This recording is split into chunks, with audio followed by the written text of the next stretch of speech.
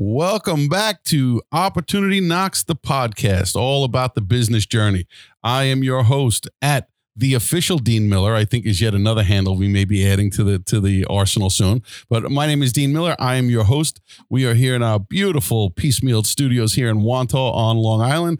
And we just did some numbers and realized that today's guest is actually our fourth out-of-towner who came into the studio and the third one from the state of Florida. Ladies and gentlemen, let me introduce you to one of the partners and VP of the Educated Wealth Center, a good friend of mine who I met through the wonderful world of Gary Vaynerchuk and his 4Ds program. Yep. So we got back-to-back 4Ds alumni with us, which is a great thing. Yep. This is my good friend, Michael Convery. Michael, thank you so much for coming in and doing this with us today. Thank you so much for having me, Dean. It's good to be here. It's full circle now. Gary V, and now I'm finally on the podcast. So it's definitely going to be a good one. I'm excited. Looking forward to it. So let's start real quick. What brings you to town? Well, I'm here for more work. So a little bit of work, a little bit of pleasure. Going to be visiting my sister on Saturday. Came in for this podcast, going up to, I think, a part of the Hamptons. I'm not really sure. You mentioned Greenport, right? Yeah, I think that's technically on the North Fork. So if you look south, you'll see Shelter Island and then the Hamptons. Yeah, so going up there for a miniature messaging mastermind and mindfulness. So yoga on the beach, trying to get my Zen. There you go. Trying to get my Zen under control now because with all the work that's constantly going on, it's very hard to sometimes slow down. You've definitely got that wild man personality that's just ingrained in you. From the minute I met you, you've always been a high energy, boisterous personality, not afraid to speak your mind, not afraid to take control of a conversation. And I say that with all due respect and appreciation for it. It was one of those things that kind of connected me with you immediately in that room. And if I remember right, you were sitting to the right of Cell. Yep. And I was directly across. It's amazing how these little things from 2 years ago, we remember all the little details. But you definitely were not afraid to ask your questions, give your input when the door opened for it, and share your opinions. And I think that's what makes you good at what you do. So we were talking briefly. Technically, your role is head of business development and marketing for the Educated Wealth Center. You are a partner and vice president. And give us a little rundown on what the Educated Wealth Center does. Well, we do holistic financial planning for pre and post retirees. So people that are either at retirement or 5, 10, or 15 years away. Holistic planning aspect is a lot of advisors in the industry really just sell products. We complete financial plans. So we put together financial plans that include tax planning, Social Security, stocks and bonds, as well as your insurance products. And then we put together, like a piece of a puzzle until it all comes synergistically together. We put that together for people, and then we show them where they're going to be able to draw income from throughout their entire retirement. We use a lot of softwares on the back end to project these things, and we do it in a way that makes our clients kind of have some safe, predictable returns. Okay. So they can hopefully sleep well at night, because most financial advisors are just selling one product or another. Nice. So a question I like to ask a lot of entrepreneurs, can you define who your ideal client is? Who's your avatar? Yeah, absolutely. Our avatar, I was actually just doing a worksheet on that, actually on the plane on up here. Our ideal client is someone that's between the ages of 57 and really 64 years old. Okay. They're thinking about retirement because they're probably 5 years out and they don't really have a plan. So they have a nest egg, usually about $1 million stored up, but they don't really have any idea what to do with it. They're usually working with a broker, and they'll come into our offices with a Merrill Lynch statement and say, here's my financial plan. Well, That's not a plan. That's a brokerage statement. So our ideal client, we can get very specific on who they are as well. So a lot of times they are affluent business owners or affluent people from the school district in Palm Beach County. And then they're usually married couples that have grandkids. So very much identify with my father because he has grandkids. So it's crazy how our clients kind of look just like my dad a lot of the times. And that would be really our ideal client. And that's a good lead. And so the company was originally founded by your dad, correct? Yes. 30 years ago. Okay. And how long have you been involved in the company? I've been involved full-time for 7 years. Okay. And I have been involved probably part-time about a year before that, not getting paid. So you were like 11 at the time? Yeah, I wish. I'm definitely not that young, but I'll take it. I'll take it anytime I can get it. But I was probably about, we got to do some math off the top of my head. I always say I don't like to do that much math because then I got to take my shoes off to count past 10. Yeah, I was probably about 24. I had worked for a company I actually saw driving around. I believe you pronounce it Wanta or Wanta. Yep. So I was just driving around and I saw one of the signs for the company I worked for prior, Vivint Home Automation, the little orange signs that do security and home automation for people's homes. So I was working for them, and I was also working for my dad, helping him with his live events, helping him with, different types of things, but really never working full time and never working for any amount of money. And then from there, I eventually transitioned to working full time for him. So let's go down the entrepreneur path a little bit. What led you? Was this a field that you wanted to get into? Did you want to be in what we'll refer to as a family business, being that your dad started it and you're kind of taking more and more the lead role with it now? Yeah, not at all. Definitely didn't think I would work with my dad. I worked for Aflac for about a year. I was one of their top young agents coming from Vivint. And I have to give credit where credit's due. I was at an event called the World Series of Sales. It's a very large financial conference in the industry. We were there in 2012. And it was just, fun and games. We went to I think it was a Clippers game back in the day. So 2012, just fun and games. 2013, I had been working for Aflac and I came back to the event and we were seated on the 50-yard line at the Dallas Cowboys Stadium, just having dinner, getting private concerts, getting recruited like a lot of financial people do. And a gentleman by the name of Alan Becker said to me, if you're doing good at Aflac, you need to quit. You can make more money doing this. So it's very much a money decision right then and there. Okay. And I never thought I'd work with my dad because he's a very hard driver. But I told him, hey, I quit my job. I'm coming to work for you.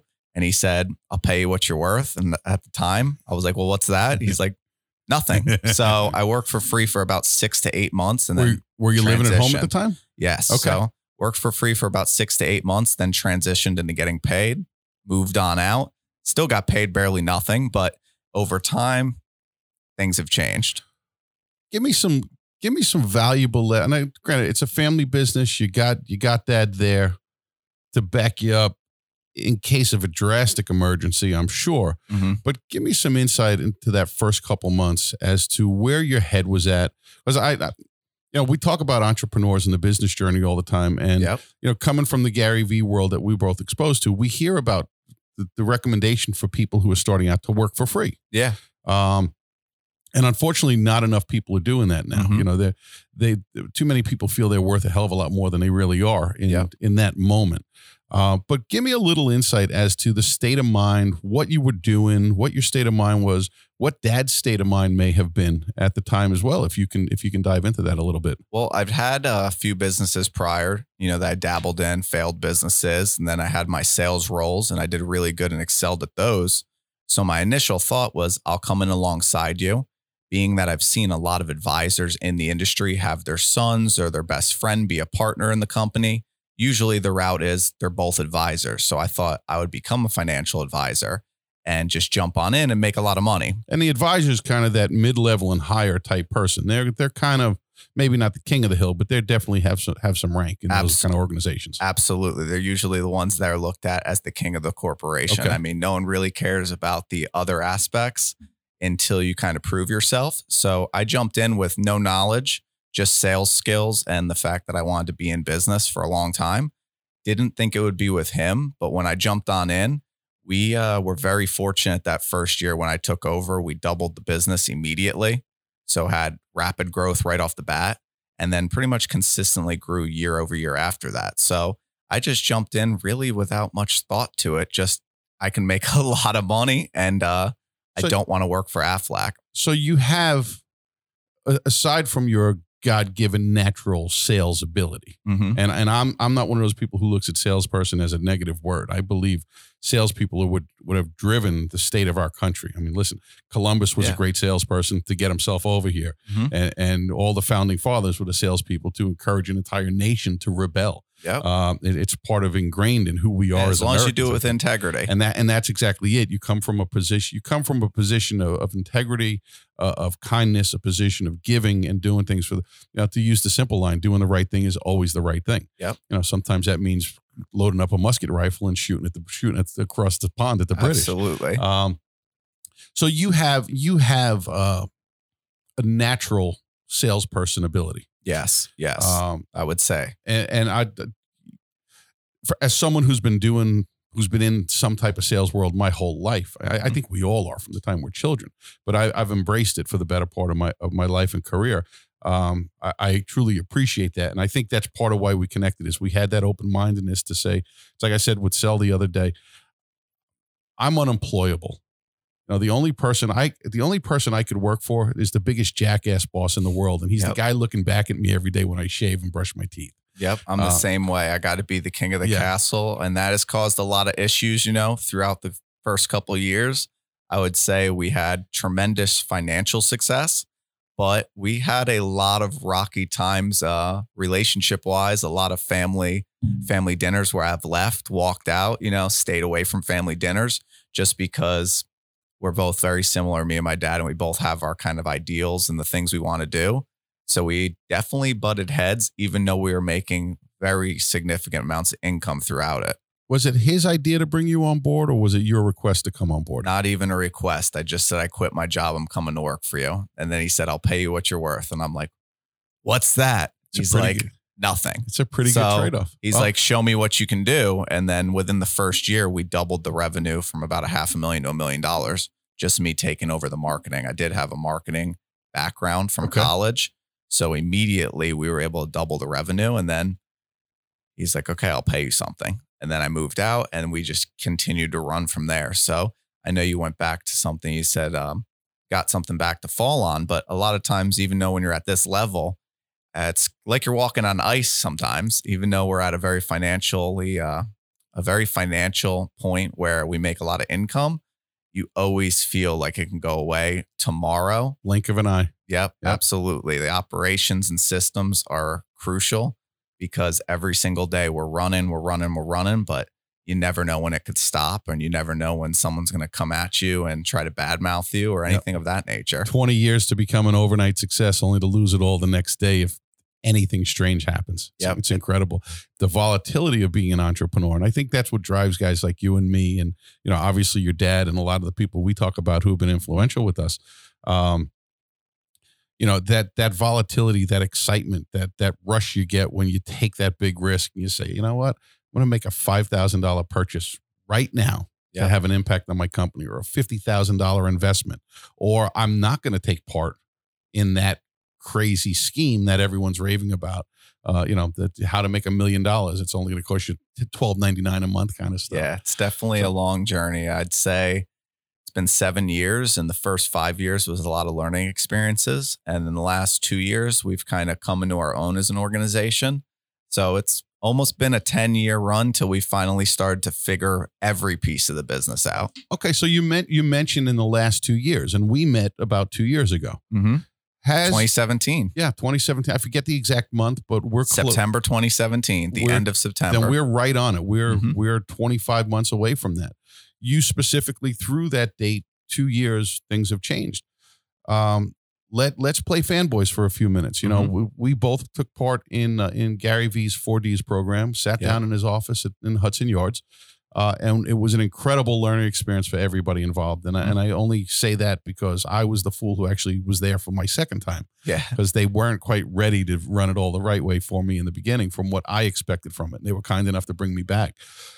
Was there anything that we talked about, learned, discussed, worked on during that day that kind of was a tipping point for you that said, I'm going to go do something drastic or different or less of it? Yeah, for us, we were already walking into where we're so busy a lot of the times, it's hard to make little changes. Right. So we did take away the content pillar immediately and started to implement that. But I think you've had a lot more success a lot quicker with it, because that was a big learning experience, bringing on a videographer, being very new to it. It was hard. We had someone, we lost someone. You noticed our content output has went back to obscene amounts of content. Right. But we had to find the right person. So definitely took away the content model and just being more authentic with our story and not being afraid to kind of, step out, because we're financial advisors. A lot of people, I'll wear this in the office and it throws people off. I was just thinking that exact thing, waiting for my opportunity. Go ahead. So I'll throw on stuff like this in the office. My dad has grown out a huge beard. Not all of our clients like it. Not all of our clients like the fact that I'll walk in and, a t-shirt sometimes. It's either a full suit or, Right. t-shirt and jeans. But the people that identify with us, the authenticity has attracted us that ideal client that's more like us. So it's been very much a fun journey. And then stepping out has built a brand recognition where people we may not do so much digital where we bring them from social media, but people will come to our live events locally. People will come out to our office and they'll be like, hey, I've seen you on Facebook, because we'll do paid ads against some of our videos. And they'll be like, hey, I've seen you a lot on Facebook. And it's the same effect we have with our radio show. Sometimes someone listens for 7 years. They finally come on into our offices. They're like, I've been listening for 3, 4, 5 years. The same thing will happen with a Facebook video that we may put some paid advertising behind. They'll come in and say, hey, I saw you on Facebook. I heard your radio show. And then I decided to take the leap and come on and have a discussion. So, and again, this isn't an ageist kind of conversation, but you know very well clearly who your target audience is. Is Facebook the biggest place for you guys to play in the world of lead generation, customer acquisition, absolutely awareness? Absolutely. And our biggest, ironically, as it sounds, is direct mail. If you're constantly tweaking your message, we send a lot of direct mail out, but we change our headlines every single mail piece. We change our bullet points, every month or so. So I know people in this industry that can't get a 0.5% response. We'll get 1.25%, 1.5% on our mail, but it's a lot of work. So it's something we're constantly working on. But between direct mail and Facebook, that's really where the bulk of our business comes from. Let's dive a little bit deeper, because Corey and I sat down with one of my business advisors earlier today, a guy by the name of Dean Mercado, who was another guest here, and we were talking about the messaging and the medium, all those kind of different options. And I actually just relaunched a test campaign for direct mail through some AI information that we got off the internet, and we've dabbled with MLS stats, and we've targeted about 275 specific homes here in Wantagh itself. My hometown. And we got, 275, and I got 3 responses within 2 days of us dropping it in the mail. Yeah. Direct mail is definitely not dead. No, I hate when people say direct mail is dead. I just say you're not a marketer and you probably haven't sent any mail. I think that shotgun method of direct mail marketing that worked 30 plus years ago is dead. Yeah, absolutely. You've got to be intelligent. And I was very careful to listen to the words you said. You change your headlines very often. You change the bullet points. Are you changing the meaning of the piece? The messaging, not so much. It depends. We run multiple messages. So we do a lot of Social Security planning because it goes right into our holistic financial planning approach. Okay. And with Social Security, we know exactly who to mail. Right. 59 to 66. And then it's just nailing that message to that person. Okay. So we know that when we go over $1 million in income producing assets, that person doesn't care as much about Social Security. So then it's going below that income producing asset to get the person between 250,000 to $1 million, because they really want to maximize their Social Security. So it's just like you said, you got to be very smart with it and it will work. Yeah. But if you just send out a bunch of mail to everybody with the same message, it will never work. Right. Or you'll get, 0.25% response and spend $6,000. That's why those response rates, statistically, those response rates are so low. Because so many people do that. There's 1,000 addresses in the neighborhood. I'm going to send 1,000 pieces. Yep. We actually had a conversation with another friend of mine, realtor from North Jersey, a woman by the name of Anita Tarapur, a couple weeks ago, and she did a mini podcast with us, and we talked a lot at a conference we were up at in Boston a few weeks ago, and got into that whole thing. Like, I've got a budget to afford 10,000 pieces, for argument's sake. Do I send 10,000, even if they're well-targeted pieces? Do I send all 10,000 out once? Or do I narrow my market down to 1,000, the best 1,000 that possibly in there, and send them 10 different pieces to deepen that relationship as opposed to going wide? Again, another line we hear all too often if you come from the Gary Vee world, go deep, not wide. Yeah, absolutely. You got to go deep. We do even mailers that will be little treasure chests. So I can send you one when I get back to my office. Mail. We've sent literally treasure chests to people, specifically business owners, when we've wanted to create new messages. We just did our first event in West Palm Beach that was specifically for West Palm Beach business owners. We mailed 275 people and we got 40 people to respond to our event. And it didn't turn out as successful as we'd like because it was our first event, you know, figuring out the kinks. And it's our first time we've done something of this nature.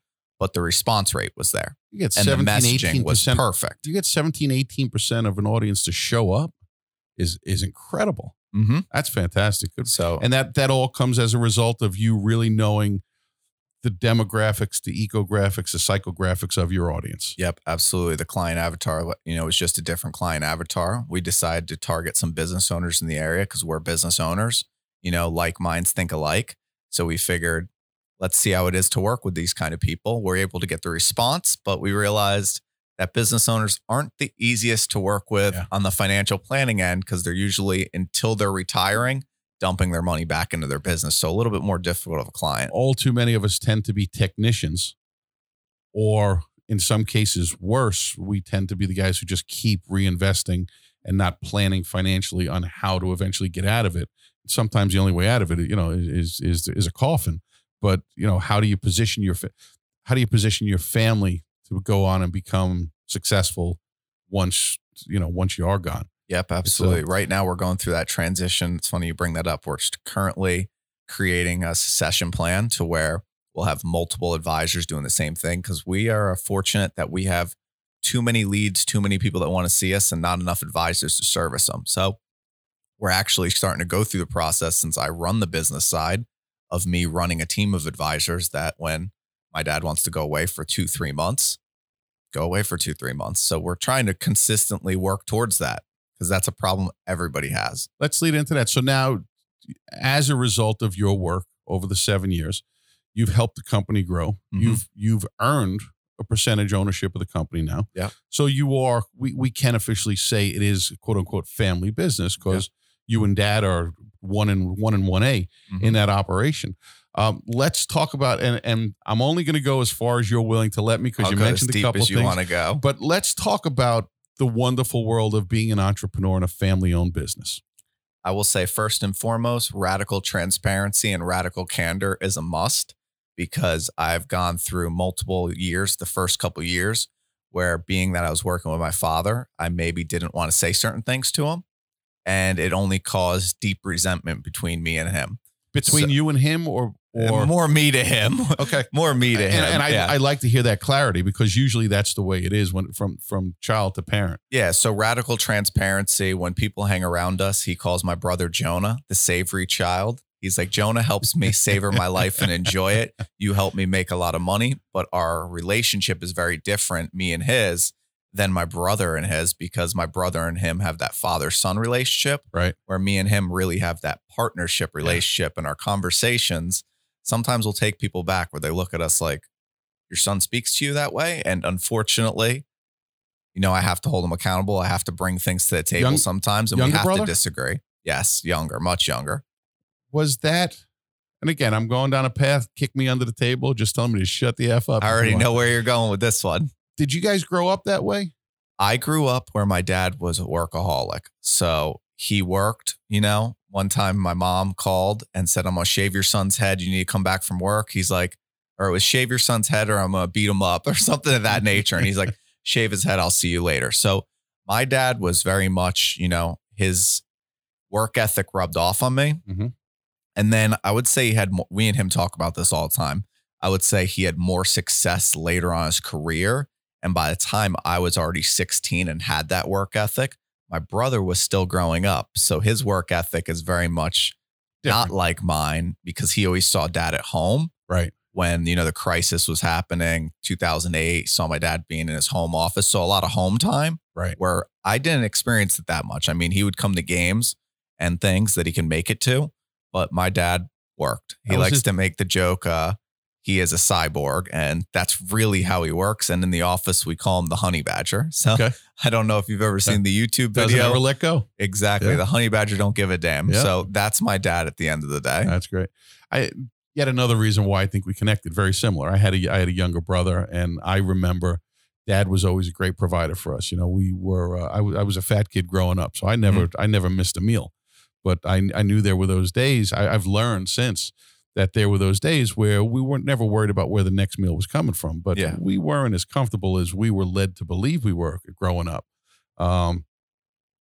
And having the younger brother who saw things differently, we have a lot in common when it comes to that. I remember Dad going to work and saying, I may not see him for 3 or 4 days because he 70s and 80s in the financial world, in the banking business. There was a lot of after 5 o'clock dinners and scotches. And I don't say that he was out partying like a rock star. Dad, one thing Dad and I have in common, we both were obsessed and passionate about what we did. Yeah. So it never feels like work. Never. I love never. it. Now, if my father were to walk into the office today to come meet me here in my place of business, he'd probably have at least a jacket, a collared shirt and a jacket on, if not the whole suit. And here I am sitting here in a fading t-shirt and sneakers, and the jeans are brand new, about a month old, because I ripped all the other ones because they were about 9 or 10 years old before.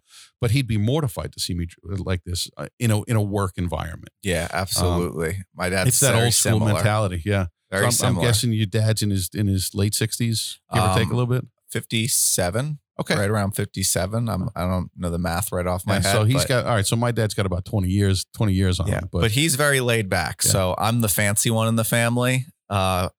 Outside of work, he's very much, khakis and a t-shirt, Okay. probably with a hole in it. He's just very humble. So Yeah. he does not care to, impress anyone. That's but great. when he's in the office, he's in a suit. good for, hey, listen, if it works, if it ain't broke, don't fix it. Yep. Absolutely. Terrific. So, all right. So we've gone down the path of the family business, and the family, and nobody else is involved. It's you and No, Dad. that was a are big the family. stipulation Yeah. of me working in the family business, her being his partner. The stipulation was, one, I fired my mother.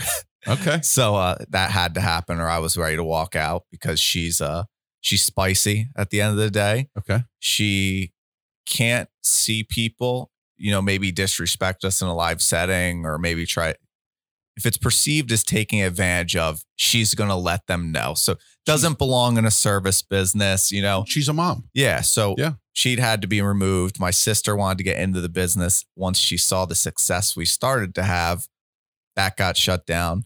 My brother wants nothing to do with the business because he won't cut his hair. So, Okay. Hey, so yeah, just me and works. him.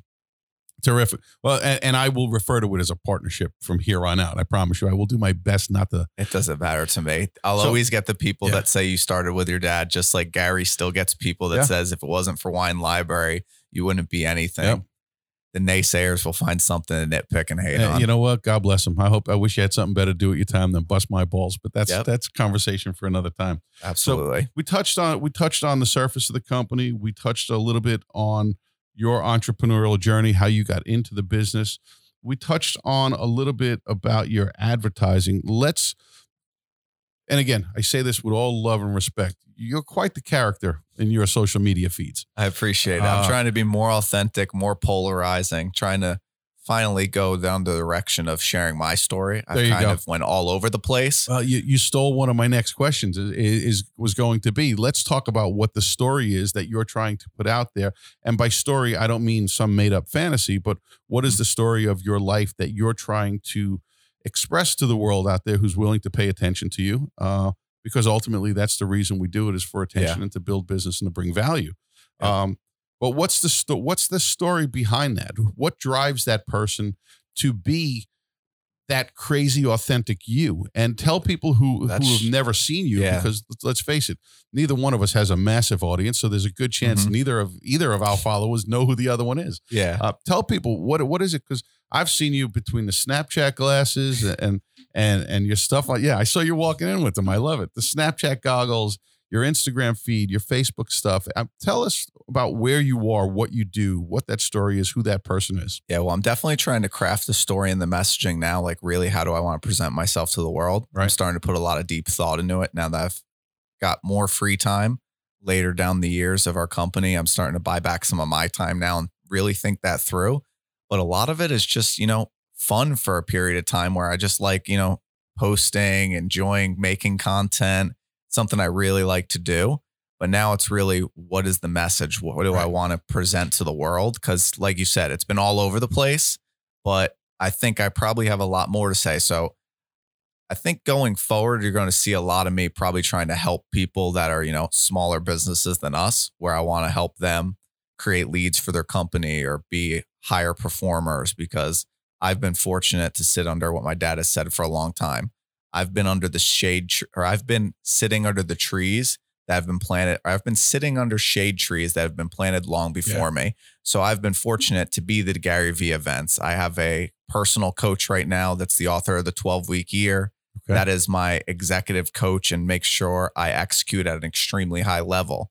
So now that I have, a lot of this knowledge stored up, I kind of want to share it with people and start to put them in the right direction and see how much I can help them perform higher, help them with the operations in their business, or help them solve a problem that a lot of people have, which is leads, because everybody wants more leads. I might start working specifically with financial advisors to help solve that problem. But really just want to see people live to their full potential, because I'm authentic. I'm not afraid to put myself out there. And I'm also someone that wants to pretty much get the best out of myself. And I like to see my friends, my family become the best versions of themselves too, if I can help them anyway. It's funny. Years ago, when I first set up my Twitter account, which if I have 9 followers, it's a lot, but I set it up and I looked at it and I said, all right, what's my bio? And at the point in my life, I said, okay, it's real simple. I want to learn to become a good leader. The only way I could achieve that goal is to help create great leaders. Yeah. There was some arrogance to it, but it was really came from the heart. It's who I am. I'm not a spotlight person. Yeah. Like I've said many times, doing this and being in front of a camera and having people come in and ask for my time. I want to do your podcast. Why the hell do you want to do mine? Yeah. I've never been a guy to look at the spotlight, and it's always made me kind of uncomfortable. We did a speaking gig a couple of weeks ago. I was terrified in a room of like 35 people, half of which I probably knew. But I was standing in front of the room and I was terrified. And I used to speak and get paid to do it. But you become a better version of yourself when you challenge yourself. And while everyone says you look so natural, you're comfortable, I hear all that BS that I don't believe. It's totally not true usually. But it really has been such a fun process and journey. Like I talk about the process and the journey of doing this. And I see evolution within myself in the few months that, when I say months, like maybe 3 that we've been doing this. Well, that's phenomenal, because it took me 7 years to be able to do this. Our radio show that we've been doing since 2013. There's probably about 15 unaired episodes that I walked off set. I said, I don't sound educated. I'm not good enough at this. I'm not a good public speaker. Why would anyone listen to our show? Yep. I went through all the trials and tribulations on radio to now our clients come in and they're like, you're phenomenal. We love hearing you on the radio. You sound like you've been doing this for years. And when people call in from our radio show to our local phone number, they'll say, hey, you sound like you've been doing this for so long. You're the guy from the radio.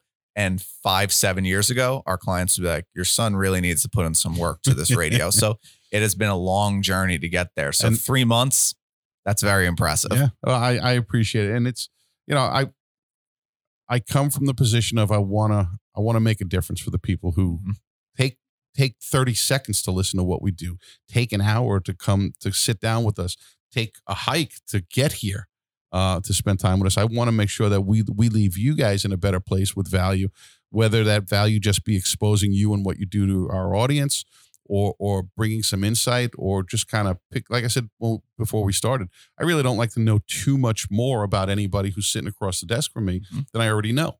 The goal is for me to learn something. Yep, absolutely. That's where I'm at right now in my life. I want to provide as much value anywhere I am. So if I'm around, younger entrepreneurs, they may be able to help me, yoga retreat with mindfulness this upcoming week, but they're like, you got the business side really figured out. Yeah. So I just love pouring on into them, and then they pour on into me. So just trying to be the best leader that I can be. Like you said, look across the room. He's more than half my age and makes me better at what I do every day. We sit across from each other. Yeah. I love being around that. It's exhilarating to say, hey, I'm not afraid to admit I'm pretty smart when it comes to certain things. But when I hear a different perspective from someone who lives in that world that we're trying to get the eyeballs from, it's fascinating to watch. And it's very gratifying to say, hey, I can help you get where you want to be, even if it is just by hiring you today. And that's the first step in the process. But watch where you're getting me. I mean, I would have never been doing any of this stuff. Yeah, you got to remove the ego, because everybody thinks, when they get too big, they think they can't learn anything from anyone. And I was listening to a podcast a couple weeks ago. I don't remember the name of it, but it was actually a really good podcast. And the gentleman runs a mastermind, And his mastermind is exclusively ran in a way that's 33% people that are a little below, 33% people that are in mid-tier, 33% of people that are very successful.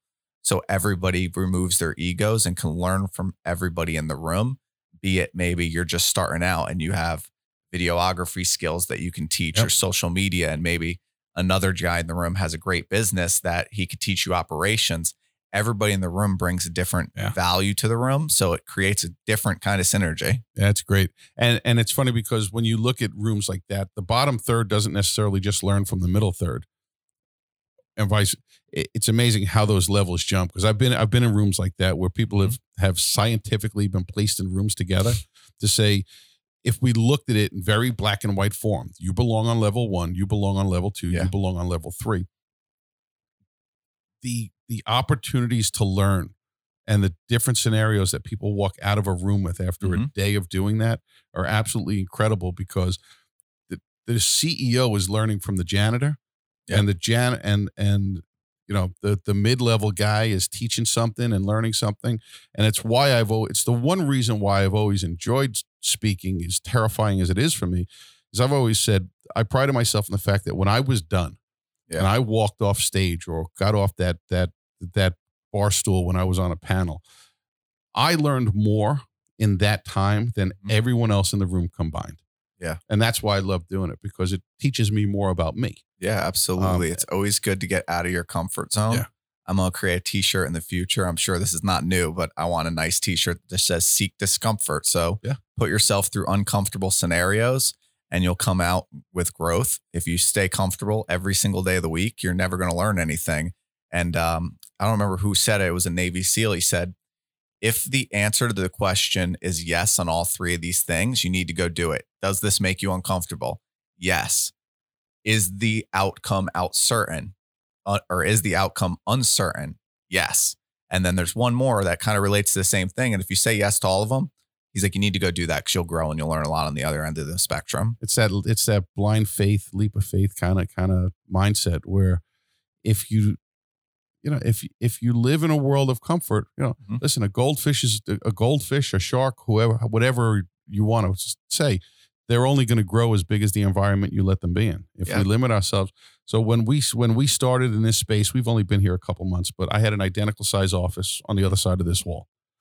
And then this one and the one right next to it with the door in between them became available. And I said, let's do it. Yeah. And about 4 weeks ago, my original space became available. So I've tripled in square footage inside of 3 months. That's awesome. Maybe 4 months. We've done a similar scenario this year. We doubled our square footage, and now we're looking for triple our square footage. So if you're not growing, I know Tony Robbins likes to say it a lot.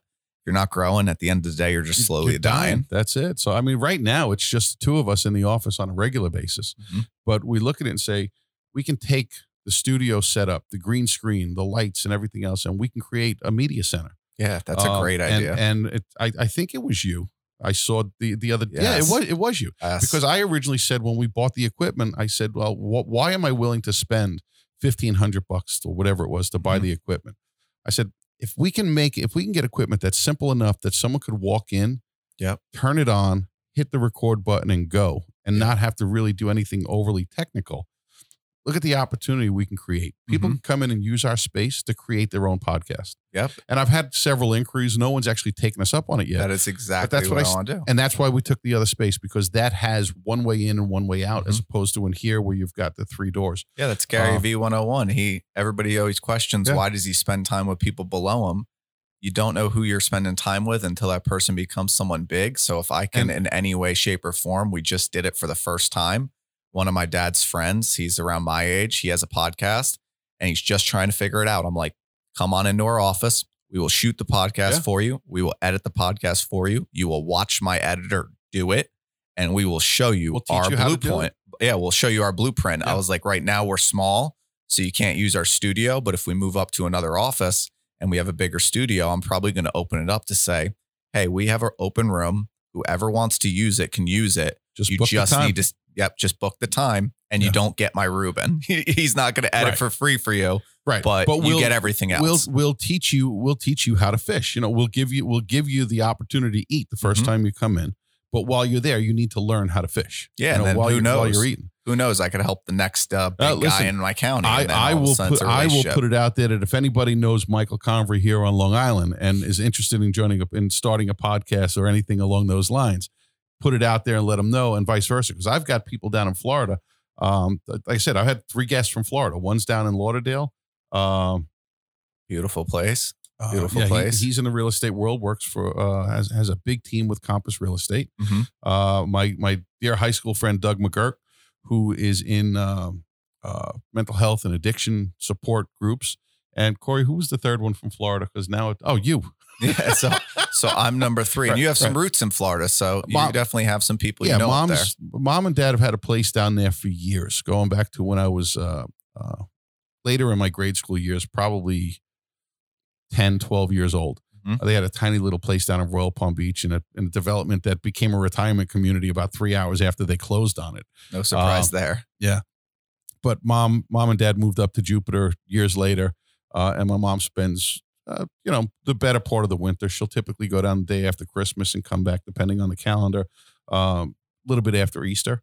Yeah. But I think she's also at the point where she loves it so much when she's down there that she's probably going to start spending more than 6 months a year, which is good for her. Yeah, I don't blame her. I got cold the second I got off the plane today. Yeah, and I love it because we get to go down and visit her and get out of the cold. But she's in such a different mental state when she's down there because of the environment, and there's a lot to be said for it. It's dark here right now at 5:30 and we're changing the clocks. A lot more aggressive. Yeah, I was going to say hostile at times, but aggressive is the ideal word. Yes, it definitely takes a different kind of person to deal with this traffic. We lack patience here because of the fact that we're more and more, we're overpopulated here on Long Island. It's getting tighter and tighter, and costs are getting higher and higher, and eventually something's got to give. But I know people are moving out of New York as fast as they can right now. It's one of the states people are trying to move out quicker and quicker. Yeah. But more and more, to go down the real estate conversation, they're moving out. Those houses aren't staying vacant. Someone else is buying them. Yep. So we have an ever evolving community here on Long Island, and no matter who they are, where they're from, it's amazing the evolution. Yeah. And it's beautiful. I love this town. I got the chance to drive around for a few minutes, and the houses, you don't get that in West Palm Beach. It's definitely a different kind of environment. It's a very different look. Yeah. Yeah, I loved it. I loved it. I was driving around the streets, and I was like, houses are very, the best word would be quaint. Very quaint and homey. Yeah, it's one way to put it for sure. Yeah. And there's a lot of redevelopment going on and people tearing houses down, and it changes the look and feel of a community. Mm-hmm. But it's fitting a need. I drive here. My house is all of about 4 minutes away from the office here. And I drove past 1, 2, 3, 2 tear downs and a reconstruction job. Yeah. And that's been going on for the 3 years that I've lived, 3+ years I've lived here, going on nonstop. People want what they want, and eventually what's built they don't want, so they knock it down and start over again. Look at Florida. I mean, you go through a lot of these housing developments down in Florida where over the years they had zoning restrictions. You can only build so big on a lot, and now people are buying up 2 and 3 lots and building these monstrosities. Yep. I see it around my mom down in Jupiter all the time, where you go down 1 year later and you're like, wait, there used to be 3 houses there, and holy crap, what the hell are they putting up? And you come back the next year, it's like the Taj Mahal. Yeah, everybody wants to live in Jupiter. Jupiter's a very nice pace of life, and that's a beautiful place. It is. There's no traffic there. There's no. Everybody's nice in every one of the stores. They do move way too slow for me. So when I go down for a 4 or 5 day vacation, I'm losing my mind because I don't need to get there. I just need to get there before you. That's the New Yorker in me. I just got to keep moving. Yeah.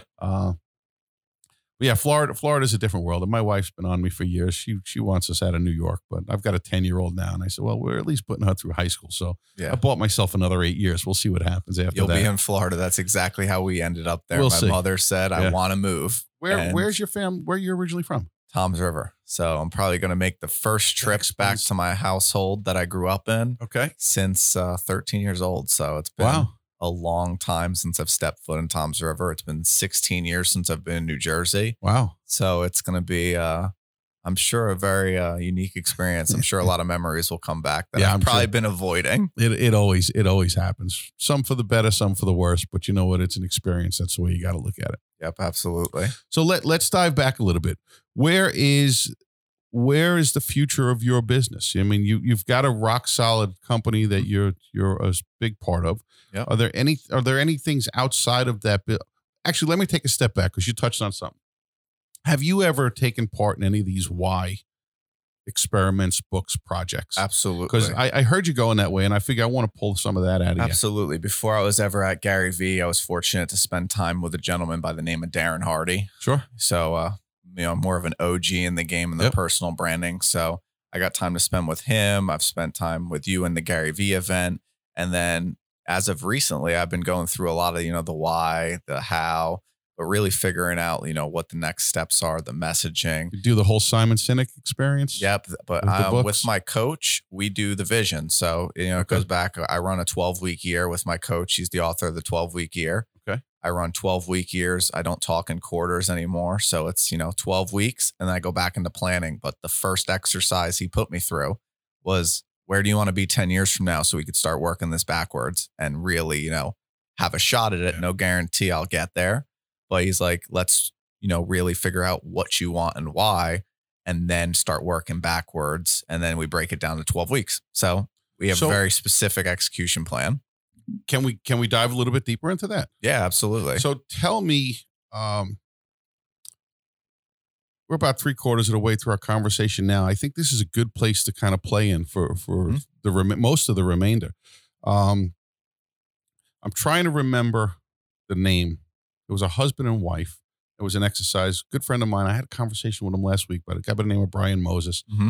And we were talking about, he met the doctor and the husband, and they both were, and that was the thing, that 30 years, 20 years, 10 years, reverse engineer your whole life. Yeah. I don't go 30 years. That's way out there. No, but you got to really figure out what you want. But at the time, that was kind of the standard for that exercise. Mm-hmm.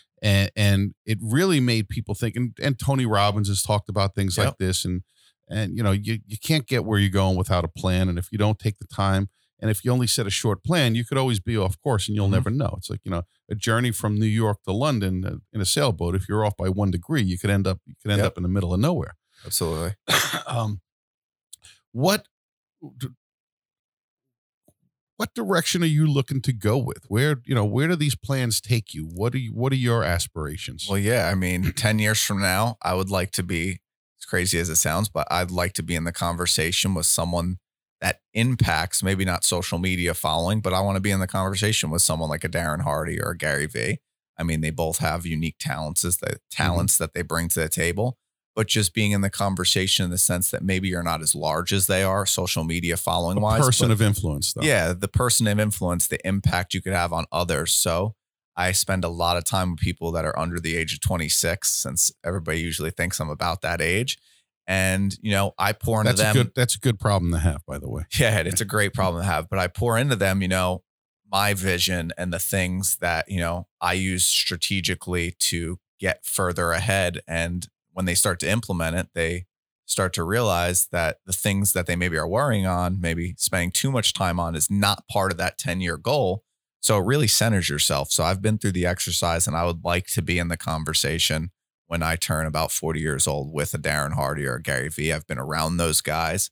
They're very smart, but I don't think they have any, you're around them. They're just normal guys. There's nothing that they do differently other than share their authentic self and work really hard and be very intentional with what they're doing. Gary talks about it all the time. The clouds in the dirt. Mm-hmm. The clouds is your vision at the end of the day, your North Star. If you know what you want to achieve 10 years from now, reverse engineer it, get in the dirt and do the work. So that's really where I'd like to be 10 years from now, in the conversation of giving back, helping people, creating impact, be it to younger people or be it to people my age, but really just help any which way I can. All right. So put the ask out there. What's it going to take for you to get there? Who, whether it be someone specific or, to use the word we opened up with, an avatar, mm-hmm. who's going to help you get there?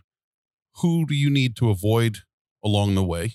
Yeah. Let's do a little psychological business planning here. Well, the biggest thing is I got to avoid I think anyone that doesn't align with my core values, I get business opportunities with a couple of my friends that are more successful than me, and I turn them down because our values don't align. So really following what's important to me, my morals, my values, not straying from that. So when I get into a relationship, be it a friendship, be it a partnership, be it a relationship with a young girl or somebody new in my life, if we don't align in the values department very quickly, that relationship's going to end. So anybody that takes me away from my values or any opportunities that take me away from those things are the things I really need to avoid, because when you have large goals, you got to be very intentional with your time. You got to be intentional with who you spend your time with.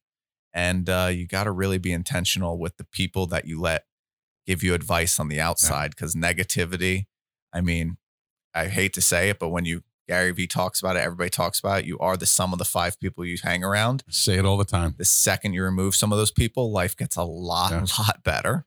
It's funny that the chirping you hear from the outside forces versus the voices you hear in your own head sometimes. It's amazing that we're not all some form of bipolar, because we're always listening to so much shit. Yep. Is the only way to put it.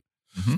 How'd you come to establish your core values? Is it something that you've just done? Exercises. Because our first guest ever, Tom Keenan, wrote a book called Unfuck Your Business. Yep. And it's fascinating read. And I'm a big believer in vision, mission, core values for your business.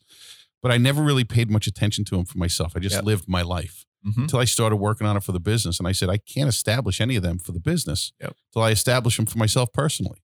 And they're two very, very different entities. Yep. So take me through. This is where me and Gary Vee disagree venomously. That's a good thing. So when he says you don't need a coach, you don't need a mentor, that is BS. He doesn't. Yes. Because of his personality. Well, a lot of times he's bold out there and people take it as a lot of the Gary Vee accolades say, oh, coaching's ridiculous. You don't need a coach. Just get out and figure it out.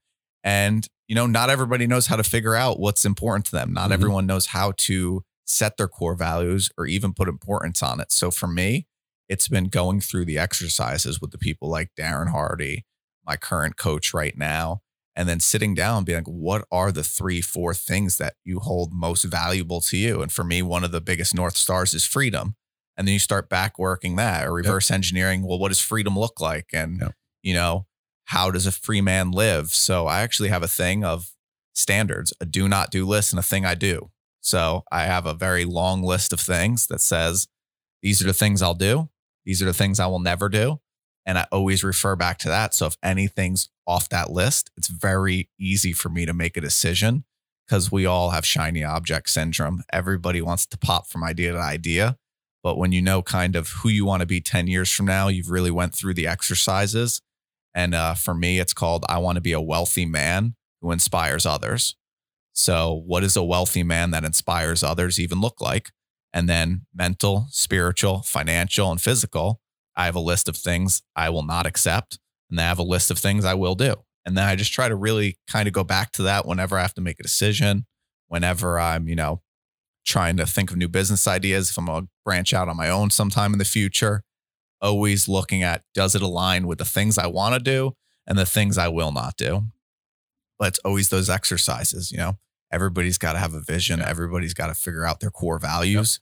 And once you figure that out, it makes the journey much more fun. And they're not necessarily set in stone. They're the most important things for the vision that we have. But along the journey of life, things change that we would not expect. Absolutely. Sometimes you may be looking and the road just is flat, but all of a sudden you get closer to it and you realize there's a 20,000-foot valley you got to climb down and back up. Yeah, like what's important to me today may not be important to me when I have a family and kids. So it absolutely is subject to change. I wrote a lifetime goals list, and it's got to be 25 years ago, and I still have the list. Yeah. It's torn and tattered and yellow. Half of the thing, about a quarter of the things on the list I achieved because at the time in my life, I didn't set the standard high enough. Yeah. So they became respectable and achievable. Quarter of the things on the list, I've completely removed from the list because they're no longer of value to me. But I haven't rewritten the list. I leave them there, and I cross them out lightly so I can see what they were, because it reminds me of who I was and what was important to me in the past. There's a quarter of the list that I'm actively working on today. and another quarter of the list that, you know, I'm officially accepting the fact that I'm on the back half of my life now that I'm 50. Hey, 100 is becoming the new 50. So at 40, I said I reached midlife. At 45, I extended it to 45. At 50, I said, listen, if I get to 100, it's a good run. Unless something drastically changes, I'm good with another 50 years. Yep. If I get another 150 and I can have an impact on the world, I'll stick around as long as the guy upstairs lets me stick around. I'm good with that. As long as I could physically move on my own. And I got to take better care of myself to get to that point. But, you know, I look at those lists and I've made adjustments to it. I've made changes to some of the things on there. Listen, breaking 80 on the golf course is no longer important to me. I've played golf in 8-9 years and have no desire to go back at this point in my life. Winning a World Series, a poker bracelet or ring is no longer important to me. That one was important to me too back in the day. It was, but what really was more important to me was the money I made playing poker provided me the opportunity to buy my wife the engagement ring that I felt she deserved. And once I got that ring, all interest in poker I still find it very interesting. But if I've played in 2 tournaments in the last, we're married. We met 18 years ago. We're married just over 12 years now. Yeah. And I would honestly say if I've played poker twice in the last 12 years, it's a lot. I gave myself a purpose for doing it. All other things became unimportant. I achieved that goal. I could have been a much better poker player, but I made a lot of money doing it. I lost a decent amount too, but at the end of the day, I netted positive and I have that ring to show for every day. So as much as she's happy to have it, I'm happy that A, she accepted it, and B, that I was able to provide it, so it became a win-win-win for me. Yeah. And that's where those, exercises are so valuable because had you known when you were younger, this is exactly who I want to be. Yep. Then you would have maybe realized a lot sooner that poker wasn't the path. It's, very interesting when you start to realize who you really want to be seen as in the world. Yeah, it was a means to an end, and that's all it was. Yeah. It's I want to be a wealthy man that inspires others. Yeah. And that doesn't restrict me to one business. That's more of a set way of living and a standards because, a wealthy man who inspires others doesn't go out and get drunk every night. Yeah. A wealthy man can, but you're not going to be very inspiring. Right. And I'm not going to take your advice. You may be inspiring people to do the wrong thing. Yeah, exactly. Be careful with choice of words. I find the word for me that I keep resonating, coming back to is fulfillment. And that's a very challenging word to define. Yeah. Because it moves. It's not very similar to what you said. In my eyes, you have a more specific target. Yeah. And I'm not saying that's better or worse. It's just the way that I'm perceiving it or defining it for myself, not for you. When I hear fulfillment, I kind of think of like an amoeba. It just kind of moves around. It's always got a middle. You're just not exactly sure where it is, kind of thing. Yeah. And that's a challenge for me to really define what that is. As a company, we're on a mission to help 10,000 families with a housing need by 2028. That doesn't mean I'm looking to do 10,000 real estate transactions. I want to get homeless people off the street. I want to get people into affordable housing who can be productive members of the community and society. I want to make a difference for people. I have a passion for veterans. I want to see every vet have a roof over their head. Yeah. And while my goal initially was to eliminate the homeless veteran population, I've been led down a path to realize that there's a bigger picture than just putting a roof over these guys' heads, that a lot of it has to do with mental health. Yeah. And as you may have noticed, Sunday this upcoming Sunday, it'll be in the past when this airs. But late September on a Sunday morning, we're going down to Jones Beach and we're doing a walk for the American Foundation for Suicide Prevention. My brother took his life 10.5 years ago, and helping resolve those mental health issues and finding the causes and cures and creating opportunities for people to not make decisions that have such a negative impact, not only on themselves, but the people around them. Yeah. I used to have a very negative connotation to those things. So I'm going down a rabbit hole that I could do for days. It's definitely something that's very important, especially in entrepreneurship and business. People don't talk about their feelings. Everybody thinks you have to be stoic and just be, kind of the strong man at all times. But the truth is, entrepreneurship is a very lonely road. Yep. It's very hard to relate to people. I mean, my close friend circle, be it I love them, sometimes we don't relate as well. So it's really good to get to those events like the Gary Vee events or something like Darren Hardy and get around other like-minded people. It's not necessarily about being around better people, just sometimes different is better. Yeah. You know, and that's not to knock people at all, because I agree with it. There are times where I'll go to an event where, based on my experience in life, I don't belong in the room. There are other times where, based on my lack of experience in life, I don't belong in the room. Yeah. But I go because I like to see that it's where this. So I love reading and learning about the Stoics, Marcus Aurelius and all of them. Yep. I find myself that I can think very Stoic-like very often, and it helps keep me centered. Absolutely. But it doesn't make me that stone-faced emotionalist person.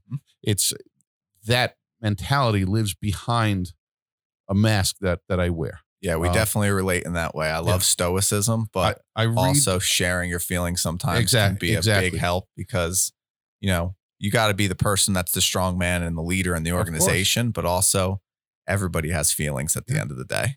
And that's part of the fulfillment. You know, I've always liked to be that person who could write in and help someone solve their own problem. Yep. And, you know, I've mentioned it several times on the podcast and in interviews and conversations. I've been tearing apart Donald Miller's book, Building a Story Brand. Yeah. Where he talks about the guide and the hero. And our role as an entrepreneur, especially, and I could speak specifically for me, my role in any real estate transaction, whether I'm the agent, the broker, whatever my role is always to be a guide in the process. It's why Yoda sits on my desk. He was the ultimate guide, you know, Yoda and Obi-Wan.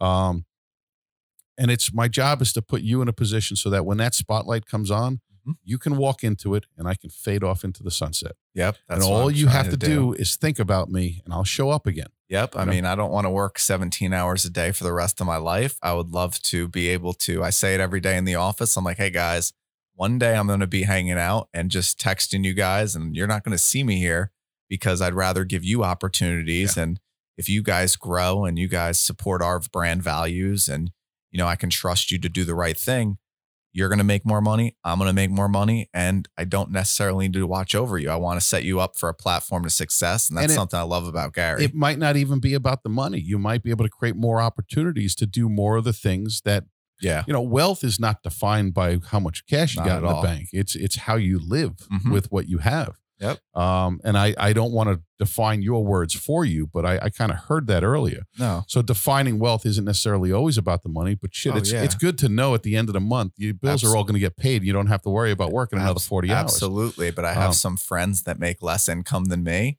And I'm like, man, sometimes I would just love to have your life, because you guys have a really good quality of life of going to work, coming home, being happy.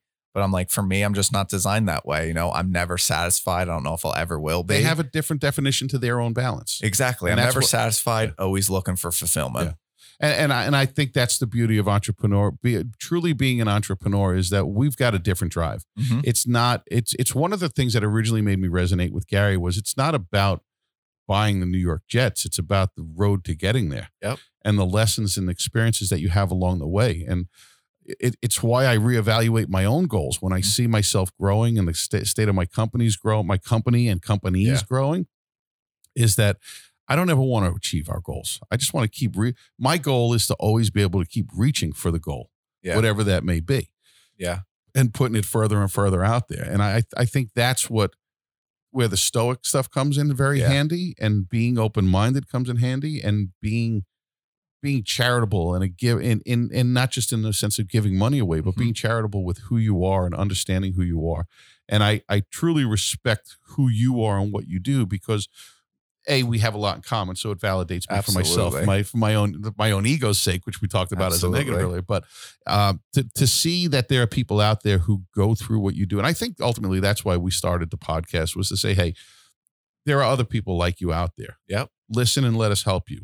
Be part of this and help us.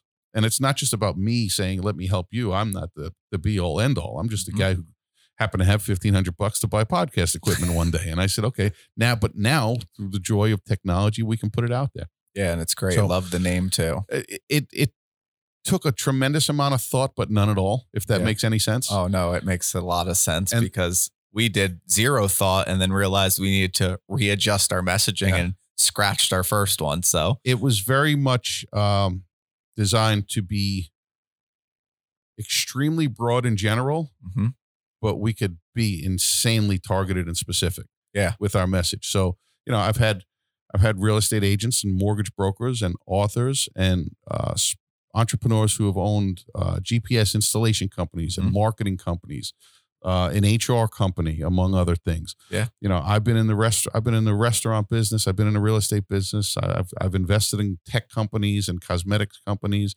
had huge losses. I've had massive successes.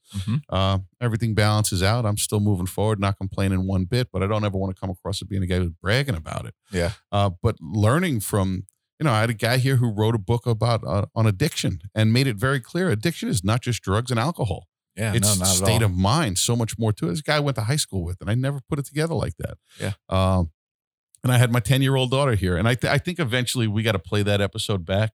I got to sit down and listen to it, and I think we got to publish that one because it was fun having her. She was our guinea pig. We brought her in just to practice the technology. But I think there were some lines in there that I need to hear more often for my own sake. So yeah, and it only is going to get you closer to your audience. They'll know, like, and trust you even more. Well, and that's what it is. Is that's a big part of what I do here. Yeah. Is you know, I'm try to be a little cautious with my choice of words, but most people who know me know that the 4-letter words tend to fall out of my mouth a little too often. But I think about when I sit down here, I think about, all right, my mom gets it and she's got a foul mouth half the time, but my mother-in-law gets it as well. And she does not like that at all. Yeah. So, you know, I want to respect mom. And I think about my dad and saying he'd probably tell me not to do it. One of the top radio advisors I know, he does a lot of segments with his daughter because it humanizes him to his audience. It lets you get more personal. And then people really start to identify with you and the relationship you have with your daughter. And then they enjoy the podcast as well. I haven't mentioned it to anybody yet, but my older daughter, who's 25, lives outside of Chicago. She's coming in for the weekend. I mentioned we're doing the walk and the fundraiser on Sunday, and she's coming into the office on Sunday. And I think we sit her down for 30 minutes and we put the headphones on, and I just kind of have at it with her just to talk about her experience since she graduated college and what she's doing with herself. And I think it would be a good experience for her. And like you said, I'm not doing it for the purpose of humanizing me, but that is definitely a byproduct of it. But I think it would be, know, like, it would be good for her to come out of her shell and be comfortable. And I think it would be good for me to hear it, being that I'm kind of her boss. You know, she works for me. Yeah. She does digital media for me on the back end. That's awesome. And manages my Facebook stuff and a little database things. So I think Monday when Paige is here, I think we won't tell her. We'll just sit her down and say, sit down, let's go. Paige is coming on. Yeah. Michael, listen, we're up against time right now. I want to thank you. I want to thank you so much for coming in and doing this. But before we wrap, is there anything we can do for you? Who do you have messages for? Where can we share? What's that message? What can we do to bring you some value? You could always just follow me on my Instagram, Michael_Convery. But I want to provide value to everybody else right now. So my goal is to bring value to everybody else. So hopefully if some people decide to follow me along the way, they'll learn something, be it in marketing, mindset, or other things I'm starting to share. But I just wanted to come on and see what we could do and bring you as much value as I could. So I hope I did that. It was an honor and a pleasure. I appreciate it. I apologize that it's not 15, 20 degrees warmer out here, but that's what happens. I'm a little cold right now. That's what happens in the Northeast when you're sitting down late October. Have a great trip. Thank you so much for coming. We will put a couple posts up when we do publish this. We'll put a few more up in the meantime. If there's anything you or your audience needs from us, you know how to find us. Yep. We appreciate you coming out here, bringing a lot of insight in so many different ways. I think we went in a lot of different directions than I originally anticipated, and I appreciate you being open and kind of playing all out. Ladies and gentlemen, my good friend from South Florida, Michael Convery, thanks so much for tuning in. Have a great day.